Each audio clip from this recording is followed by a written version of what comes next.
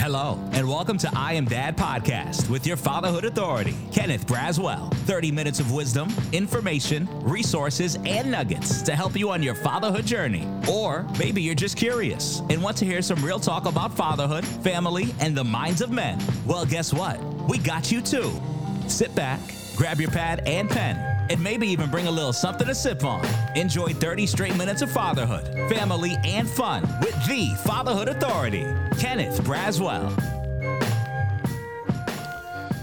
Hey, welcome to I Am Dad Podcast. I'm your host, Kenneth Braswell, and again, I am thankful for each and every one of you who have supported this podcast over the last month or so. It has been incredible. Your feedback has been incredible.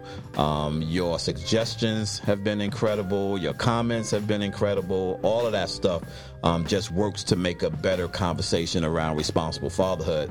I have no shortage of dynamic people, friends, brothers, sisters around the country that I've been working with for years. Incredible people in their own right, doing this work at a phenomenal pace in phenomenal places, in much needed and critical domains around the country.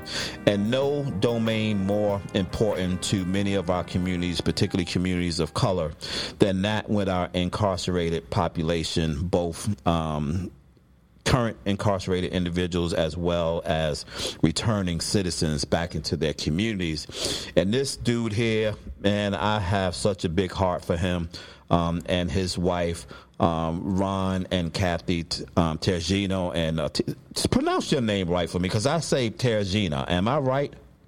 No, you are not right, but you're close, you know. Get it for me. If you say it in English, it's like sports arena, but Tijerina. But in Spanish, it's Tijerina. Tijerina. Yeah, I come from Brooklyn, so I can do a Spanish accent. Don't sleep on me. I can throw it out there, but I have to practice it. I can hear it. You can hear it? I have to practice it a couple of times to really get it. But I'm such a stickler on making sure that, you pronounce. My mother always says, if nothing else happens for you in life, make sure people pronounce your name correctly. That's right. And it was crazy because I'm known for your Star Trek fan. Oh yeah. Are you a Star Trek fan? I'm Captain Kirk. In fact, man, I'm in my office right now. Star Trek. I mean, look, you just mentioned Star Trek. I don't know if you've been able to see this. If this is my. You got the communicator. Look at you. I say, boy, I just put me. So I love Star Trek. So there was an episode. We have to come back to this conversation then and talk about Star Trek. But there was an episode in the early season of Enterprise with Captain Picard. I love Captain Kirk, but I have become a Picard fan. I love Picard. But there was an episode when the doctor at the time was talking to Data, and she kept calling him Data. And he kept saying, my name is Data. Remember that episode? He says, my name is Data. I do. And she said, what's the problem? What's the difference? And his response floored me. And his response was, one is my name, one isn't. And I was like, whoa. And it was literally like all of my kids, particularly my youngest girl, whose name is Nzinga, which is Angolian. Like, people will always want to shorten her name to Zinga or N or whatever. And I would always tell her, you have one name that we gave to you, and that was Nzinga. Never, ever allow anyone to call you something that is not your given name. And even as a young child, like 2 or 3, she would correct people. I said, and don't give them space. I said, the minute they pronounce it, say, that's not my name. My name is Nzinga. And she would, at 2 or 3 years old, correct people. The power of a name, and we're going to talk more about my story here, and I know we in a little bit, we talked about incarceration. I met a guy in prison, and so one of the things I practiced when I was in prison, I got to learn about etymology, right, and where words come from and the names, and so I sat across the chow hall once in front of a guy, and you triggered this, so let me go with it. And on his name tag, you got your inmate number and your name, your last name, and this guy's last name was literally terrible. Wow. That was his last name. And I looked at it. I'm like, holy moly, what in life did your family do to inherit that name? Right. And he thought about it. He said, well, you know what? I don't know what they did, but I know what I did. That's what he said to me. Right. I mean, can you imagine going around life and your last name is, and this is what they called you? Terrible. Right. Well, what you did was you lived out your destiny. Because that's what they call you. That's why you don't let anyone mispronounce your name, because the legacy that they're placing upon you by calling you something that you're not manifests something in you that doesn't exist and not is supposed to be there. It's not, and we can play. This is my podcast, which is why I can say whatever I want to say and frame it any way I want to save it. God intends for you to live out that destination that was given to you. Like, you don't allow people to rename who you are, because there is something about a parent naming their child, right? That is a huge responsibility, and we know That's a forgotten practice, I think, even in our society today, where the importance of a name, and even, my sons are now, they're adults now. My oldest son is Blake, my youngest son is Brandon. And thinking, in that line, but not really understanding the importance of a name. My name, for example, is Ron, right? It's nothing, my parents, when they named it after my dad said it, one of his best friends. He loved that name. It was his great friend, and he named me after that. But I think today, in today's society, we don't stop to think about the type of rites of passage, watching the birth of a child and waiting for that spirit of the child to be manifested, and that's how you name it. My ancestors are from Mexico, and my mom's side are Apache. My dad's side are Spaniards. But if I go back in history, which I have, and seeing that there used to be a great importance on a name. Mm-hmm. Well, is so part of that, and you're right. I done got all the way away from what we're going to get to what we're going to talk about, the core of what we're going to talk about. But this is so critical because it actually is important in the space of the work that you do, particularly when men feel like they're lost and they're looking for direction and they don't know who they are. That's a critical component, right, of being a father. And what you and I are talking about is the importance of a father being present in the life of his child, so that not only do him and the mom establish what they're going to call their children, but to be in place to make sure that they manifest what they saw in them. Right, so we ain't off base. So for people listening, we're not off base from the conversation. This is perfect. This is exactly what we're talking about. Right. This is just a critical component that often gets overseen when we're talking to folks. That's why I heard you tell the story, and I've heard you tell your story a ton of times. And I was telling Kathy in Salt Lake City, we were talking, and she was just saying, "Thank you so much for coming to your workshop." And I was like, I'm going to do that. That's who I am. You guys are special to me. I'm like, yes, I'm going to show up. But I was telling him, I hate coming to y'all workshop because y'all make me cry every time I hear your story over. I've heard it 100 times, and I cry every time, because it's the emotional connect to where you were to where you are. That's what I resonate with. And I don't know if people get that when they're listening to you, and I believe they do. But I've heard you on 7 occasions talk about remembering your inmate number, right? And that stuck in your mind, and that being your designation, right? We're talking about Star Trek, right? Your designation, one blah, blah, blah, blah, of blah, blah, whatever the big number was. And that you having to leave that designation behind in order to take on who you truly needed to be. That's right. I have a saying that your past doesn't define who you are, but it will qualify you for something greater if you let it and you learn from it. And that's what our history, my story, is about, right?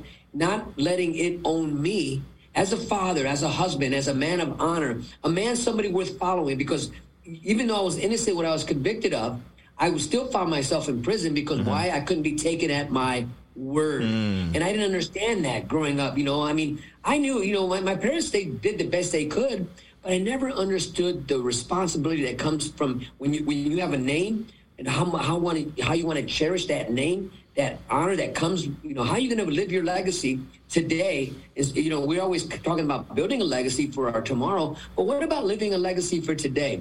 what do people say about you today? Well, I couldn't be taken at my word, so I went and went to prison. And let me show you something here. I'm going to grab a prop, right? This ain't a prop. This is real. I'm in my office. Can you still hear me? Yep, I can hear you loud and clear. Because you mentioned the number in our past, so I want to share this with your audience. And this is my prison blues. Wow. Now, when you were in my office, it's literally a catty corner, almost directly behind me, but just to the left of me, facing the desk, is hanging this uniform. Now, I walked out of prison totally free, no probation, no parole, nothing. The judge let me go. Now, this is my past. But also part of my past is when I got out, now there's a little bit more to my story than just this. I had to turn myself back in because the Court of Appeals overturned my release, so I had to do another 4.5 years before the governor finally got me out. And then I still had to do parole. They gave me 2 years parole. So if you were sitting right here where I'm at and you're looking directly across my desk and to my wall, you will see my certificate of release, in other words, from parole. And I have that framed. So in my past, I see the things that held me back. But in front of me, I see the future, which is my freedom. And this is, as a father, as a parent, something that I was constantly pouring into my sons and my daughter as they come to visit me, my wife, our family. Look, this doesn't define who we are. We're just passing through. This is part of our story, but it isn't the end of our story. Right. And it's so critical to, pay attention to the awareness, presence of perseverance, right? Being able to press on beyond those things that oppress you and hold you back, those baggages that we carry from our past. It's also very difficult for those who do this work, and I'm going to take a quick step back because I really want people to kind of know what you do. Ron and his wife, Kathy, is the co-founder, and they oversee the Ridge Project in Ohio, throughout the country, but the Ridge Project in the state of Ohio, and the two of them do some incredible work with not-for-profits and agencies, but more specifically with the prison system in Ohio. Phenomenal work.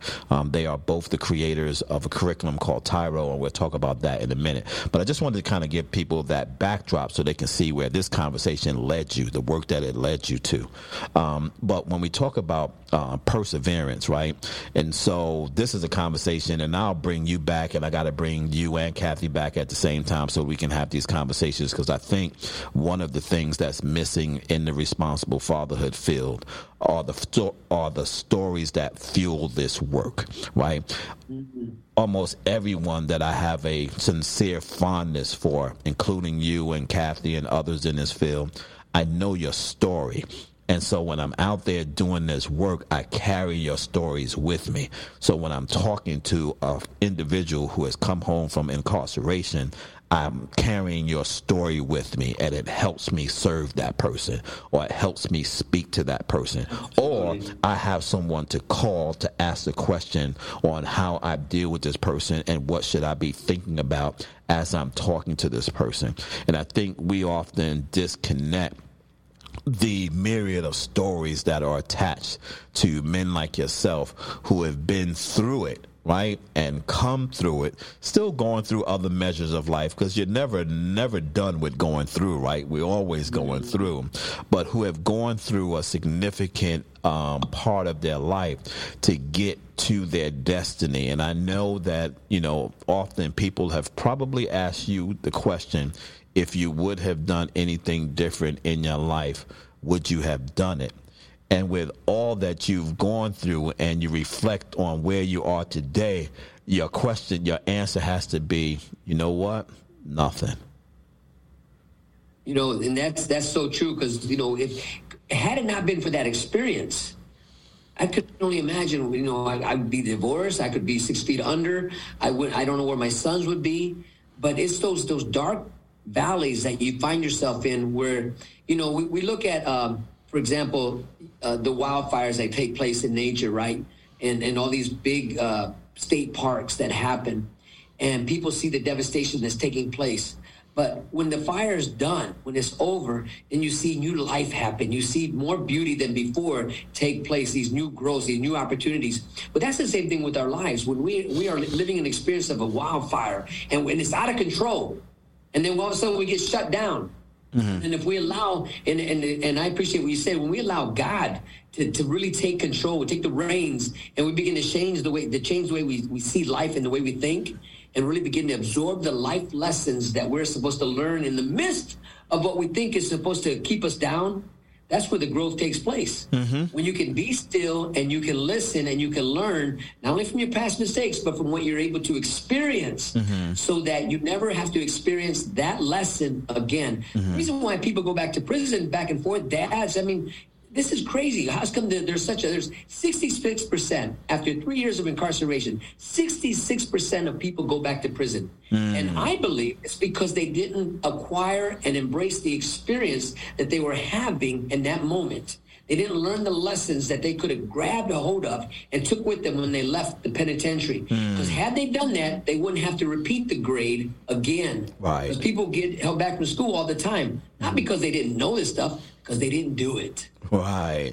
When you think about this work of reentry, talk a little bit, because a lot of folks don't even understand or even know that there's a body of work out there specifically for incarcerated individuals and persons who are coming home from incarceration. Talk a little bit about reentry work and what is it and what they should know about it.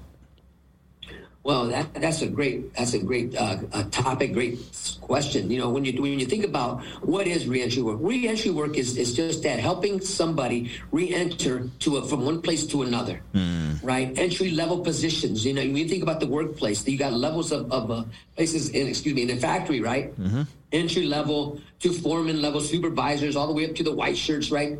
From the guys in the administration. Well, same thing in life, right? So you got grown people. Right, I'd say grown men. I work with men, but we also have a women's division, but I don't work with none of the women. Men work with men, women work with women. Mm-hmm. So what we have here is a saying, we say, grown men with little boy issues. Right, because you're dealing with trauma. We're dealing with this just trauma-informed care, this thing that's being talked around the United States for now, that's a new phrase, if you will, is really, how do you bring healing to somebody who's been hurting since they were a child, and from a child never dealt with something that they experienced, and then they go into the adult life, but they really still have that pain that they bring into it and never dealt with it. So you got to really understand that when you're working with reentry, you're helping somebody redefine themselves, reinvent themselves, recognize what got them there, and help them rebuild the relationships and really their character of something that they destroyed. And once you get them to that place, now you can help them to reinvent themselves. And once they get there, now they can begin to reinvest. Because the truth is, everybody wants to be validated, even people who have never been incarcerated. They want to be seen. We want to be recognized. That's human nature. We don't want to be shunned or rejected or objectified and thrown from society's eyes as disposable.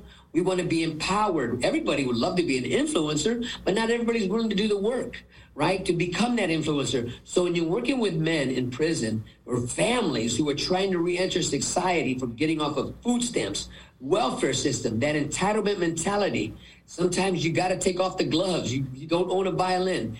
They are ready for the real McCoy. They want to hear the truth. What does it take to be successful? Because we all have dreams, and the most powerful antidote anyone can give to anybody who's in that situation is hope.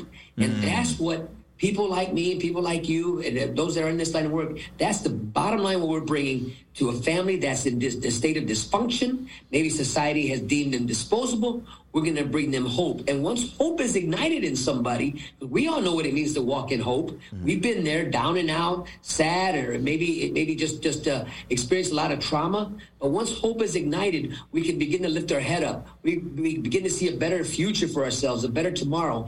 And that's what reentry work is all about, igniting hope in others. You know, one of the things I was just thinking about as you were using those terms, reentry, reinvent, all of those terms you were using. I think the piece of those words that we often forget about and we don't take serious is the prefix re, right? Re literally means doing something over that you've already done. right? Which means that you got to go back to a place and you got to start over again. And I think one of the frustrations that society has with individuals that are coming home from incarceration is that we don't have the patience for their We don't have the patience to wait for them to go back and come back through again. We want them to come in the way we expect them to come in or the way they should have come in before, but don't take the time to have the level of patience and compassion for the re-journey that this individual has to take to get back to where we want. Do you see that in the dads that you work with? You know what? I see that a lot of with society, because I mean, if you're working with individuals that maybe they got 3 or 4 prison numbers, or maybe they've been on welfare for 6, 4, 5 generations, right? And maybe they've been in and out of jobs. They can't seem to hold a job. Well, people become stoic when, okay, there comes Johnny again. You know what he's about. He's going to come in here. He's going to use somebody. He's going to do it all over again, right? Because practice doesn't make perfect. Practice makes permanent. And this is the thing that we teach with our dads. So if you've been, you can't hold a job down. You're practicing those same negative behaviors that keep ending you up broke, keep ending you up unemployed, keep ending you up on the streets or whatever that might be. So we got to come in and help change the way they think, right? And back to the reinventing. Let's change something about you. Let's practice something different, something more positive. But the problem is they don't know how to activate these principles like integrity, honesty, honor. They really don't practice those things. They're practicing cutting corners, right? How can I get over on this person? This is what they've been practicing for so long because they believe this negative thing that everybody is out to get me. And if you have that mindset where everybody's judging me, nobody cares about me, it's all about who? It's all about me. Then you walk around with this entitlement mentality. And if that's how you live, the other people on their side, they get tired of it. They get tired of you. They're not going to believe in you. They lose hope in you because you keep practicing the same negative behavior. And we can understand that. But our job is to take both sides. They said, okay, listen, they're only doing what they know how to do. Everything that we've been describing in how to become a man or a woman of honor, a person of virtue, somebody of good character, somebody with following, this is learned behavior. Because nobody had to teach us how to lie. Right? When we were kids, we knew how to lie, but somebody had to take time to teach us how to tell the truth. And that's like growing up in life. Somebody has to tell us and encourage us, look, we want you to get up on time. We want you to show up and work on time. We want you to do your job and then some, and then some. Then I'm only going to do what I'm paid for to do. And they better be glad I showed up. Yeah. That's the attitude, right? Yeah. We want to change and shift that attitude so when an employer gives somebody a second chance, right? 3rd chance, 4th chance at a job. They got the new mindset. You know what? I'm going to go in this job, not acting like I'm doing them a favor. I'm going to go in this job for the first time and looking at myself as a contractor, not as an employee, as a contractor. Because as a contractor, I want to get my contract renewed every day. Right. If I can think like a contractor, I want to get another contract from this company. That means I better show up, shut up, and show out. And that's what we teach these individuals. It's all about the individual taking responsibility. How do you want people to see you? Is how you demonstrate how you want to be. Yeah, my belief is that reentry work should start when they go in, not when they come out. That's exactly right. Right? That's it. Because you talked about the other side, and I want you to speak a little bit about the work with the other side, because that work is as critical as it is with the individual itself. I'll tell you a short story, and then I want you to kind of talk to me about what that work looks like, or what it should look like, or what we should be considering when we think about reentry work. And on the conference that we just did with the National Responsible Fatherhood Clearinghouse, you weren't on this particular panel discussion with the fathers. You were on which y'all panel was incredible too. And if you want to hear that conversation with Ron and who was I can't remember who was on there with you.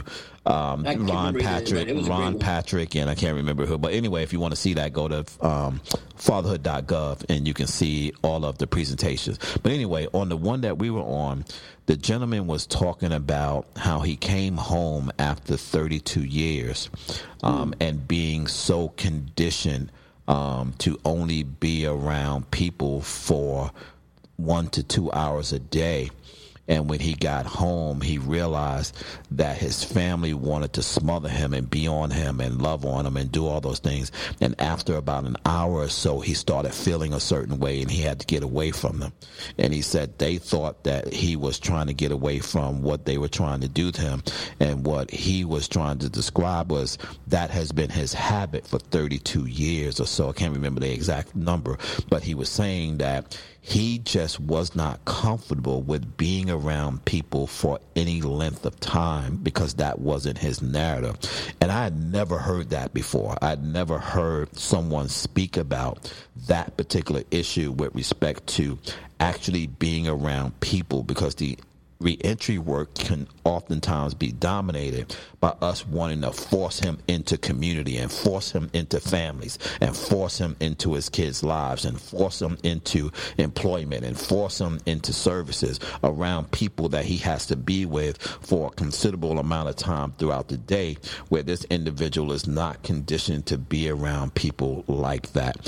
When you think about that work with the other side, with employers, with families, with community, with practitioners who clearly don't understand that concept, how does that work take place? How do we begin to do the work that we need to do with the other side to ease the transition for our returning citizens?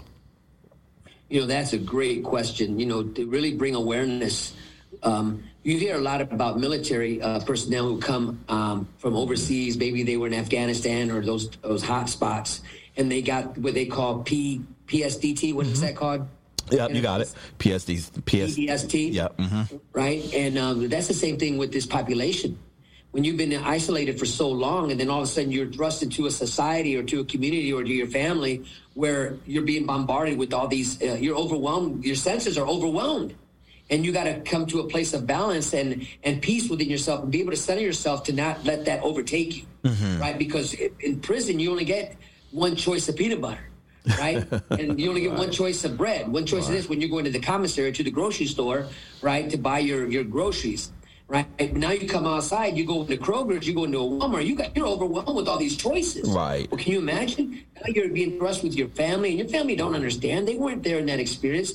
They were loving on you while you were doing your time, but now you come out. Now they really want to smother you with love, and they don't understand that a person like this, and I'm talking about myself, you know what? After serving 15 years, I need a little space because I can't breathe. Right. I can't breathe.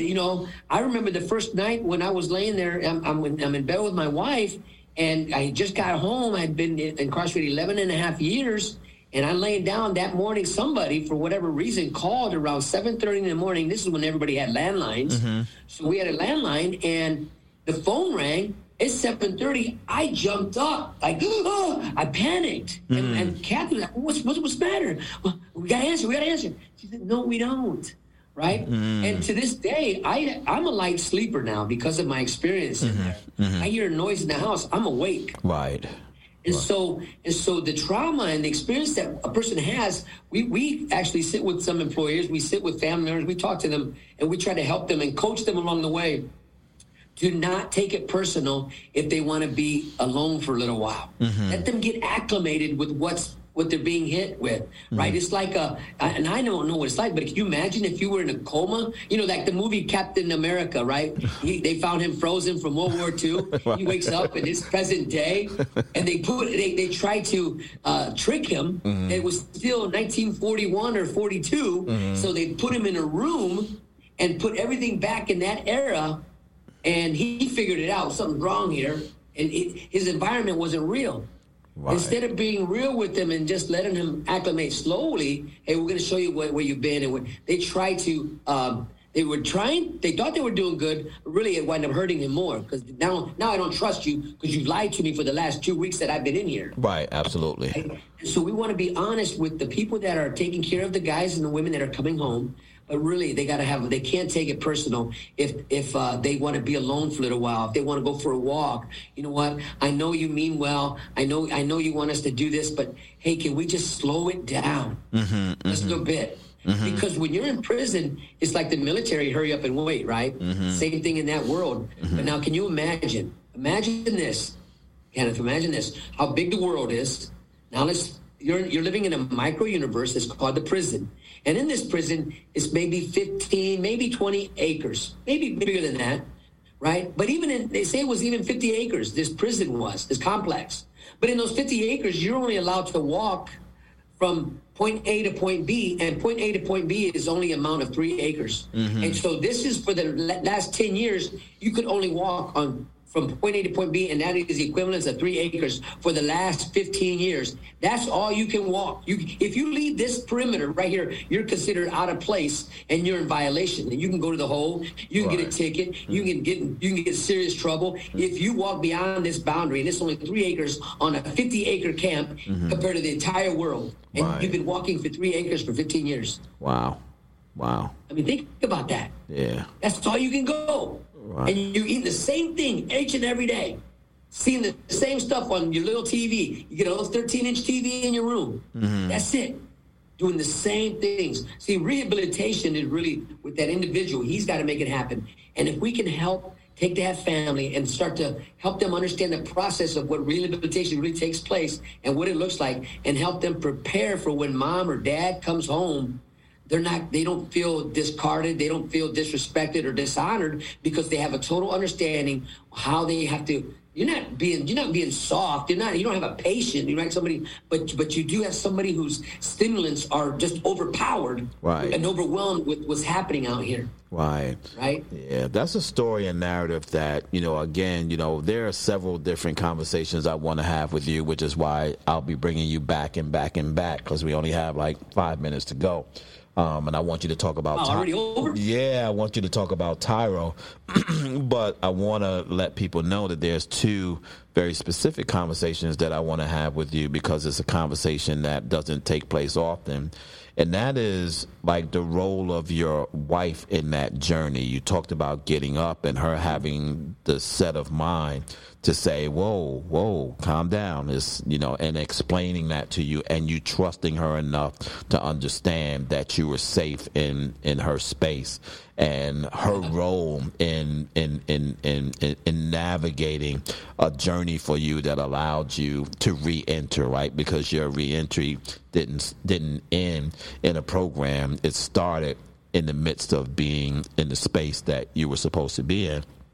And the second thing is the story of your son, your children, but particularly your son, and the narrative around how he even had to struggle with the position that he had to take hold of while you were gone, and having to release, or feeling comfortable with releasing that space back to you, and sometimes the battle that can happen between father and son with respect to relative positions in the family, and oversight and roles that we attune to for our kids to have. And you said something like, I cried every time you said this, but I heard you say it again last time, and it was like, listen, I just want you to be a kid again. Like, you got to stop wanting to be a man.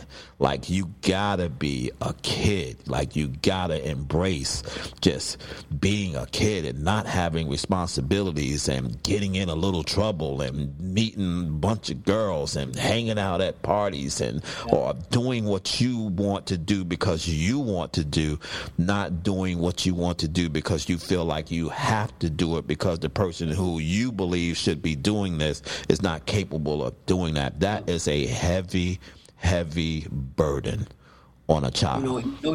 No child should have to outgrow their parents. Right. Because I was still a child, even though I went to prison. I'm a grown man with little boy issues, right? I said that earlier. And here now my son went to prison, and now he's got to man up and become the man of the house, and he feels this obligation, this duty, but yet he still wants to play with little cars. And now he has a sense, I can't play with little cars. I got to be the protector. I got to be the warrior. Right. I got to be the warrior for this family. Right. Because no one else is here. My dad's not here. My little brother's counting on me, and I got to protect my mama. And you're 10 years old. Right. What 10-year-old is supposed to think like that? Right. That's me robbing my sons of their innocence. Right. Right. And that's what I did, right? Robbed them of their innocence of getting to be a child. Now you got to grow up and be that warrior. And without no rites of passage, no training, right? No understanding, this mantle was on you. Right. You mentioned Kathy, and I think about the journey of her and I growing up, her visiting me for 15 years. Kathy and I were married 5 years before I went to prison. But for 15 years, she came to visit me every month, no matter what prison they sent me. She was able to come and visit me and bring my sons. That in and of itself is a miracle. Yes. And to grow with me and to allow me to speak life into her anger, her being resentful for me, for disappointing her, for finding myself in this place. Because I'm going to tell you, when Kathy got up against the wall, she rose up to the occasion. The repo man, showed up when I was home, never showed up when she was taking care of the house. All the bills were paid. She stepped up. She became a strong, powerful, they call her Wonder Woman because they wondered how she did it.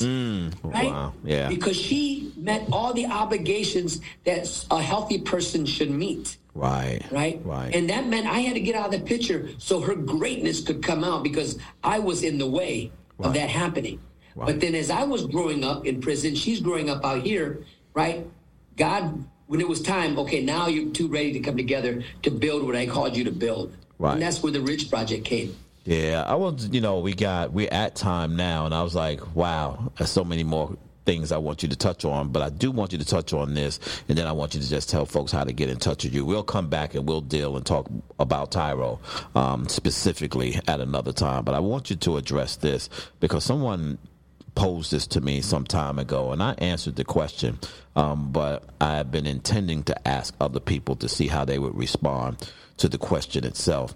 And the question was, doing this work of responsible fatherhood, and particularly the work that you do with the reentry population, is it possible to do this work without including the conversation of faith?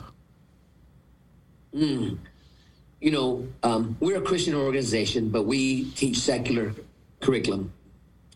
And what I learned was, while I was incarcerated, everybody has met, and I'm a Christian, so I'll use that term. Everybody has heard of Jesus, right? Because when you first go to the county jail, one of the first things everybody gets to see is a little Gideon Bible. So everybody's heard of him, but nobody's met him. Not everybody gets to meet him. Right. So we don't proselytize. We don't preach Jesus. We don't preach that. We become what we teach, right? So if you're at the question is, can you do it without having faith? You become the book. If you believe really in what you're teaching and you're delivering, then you become the expert in your field. Why? Because you become the principles you're conveying and empowering other people. Because you can't con a con man. You can't stone the stone man. Yeah. And they will know you by the fruit you bear. So they'll know if you're doing this for a paycheck, they'll recognize that. Game recognize game, right? You've heard these sayings, right? But if you do it because you're sincere and you really want to see change, they recognize that and they'll see that. So can you do this without faith? You have to have the faith. And I'm a Christian, so I believe I'm a born-again Christian, so that's how I practice my faith. But do I got to preach Jesus? I learned in prison, don't preach me, be me. Absolutely. Yeah, my thing is always, you have to believe in something. You have to, when you talked about hope earlier, hope is the belief in something.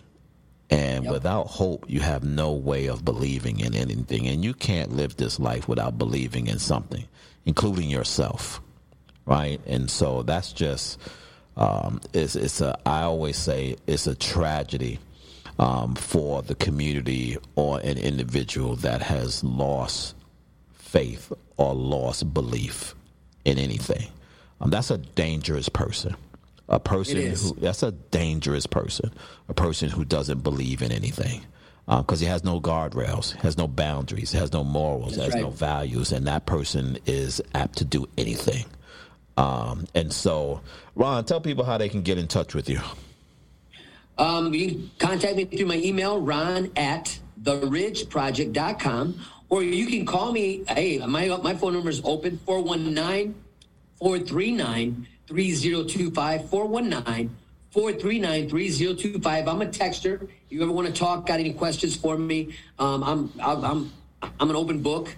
Or you can contact the Ridge Project at theridgeproject.com. and ask for me there, theridgeproject.com. And our company phone number is 419-789-0092. So 419-789-0092. I think that's right. Yeah. So, again, theridgeproject.com, TYRO. That's the curriculum we created. Real quick, what that means is it's spelled TYRO, and that's not an acronym. It's actually a Latin word that means apprentice, novice, someone learning something new, a warrior. And that's what we teach, how to fight for your legacy. Wow. So listen, if you are listening and you want to do this work, want to help in this work, want to create this work, you need to talk to this man. There's a lot of folks out there to talk to, but you gotta talk to this individual before you step into this work, because this work is not for the faint at heart. Like, this is, we often use this term in our space. This is not hard work. This is heart work. And if you don't have the heart for these individuals that you're working with, step away from the mic, because you're only going to do more damage than you're going to do help if you're walking into this space because you think it's a trendy thing to do. Because I think a lot of people are in this space because they believe it's a trendy thing to do. And this is not about keeping up with trends. This is about establishing life's journey for individuals who want to do the right thing and be there for their families. Ron, thank you so much. For those of you who are listening, make sure you join us each and every Sunday at 8 a.m. We're there right before you go to church. So on your way to church and at church, you can listen to some commentary on fatherhood, and hopefully that'll influence how you think about fathers and how you go about your day. Thank you so much, and I'll see you next Sunday. Thank you so much for taking the time to spend with us. You've been listening to I Am Dad Podcast. We hope that you have been informed, encouraged you to think, or even inspired your heart for the love of dads. The conversation does not end here. Come back and join us next week. Same time, same place. Or you can continue the dialogue on our I Am Dad Facebook page. We also invite you to listen to past episodes, learn more about us, and keep up with special activities by visiting IamDadPodcast.com. That's IamDadPodcast.com.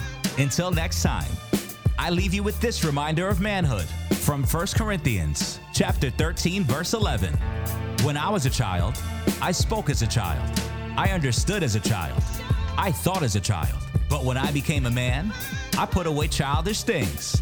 Because of this reminder, I will always understand that I am dad, period.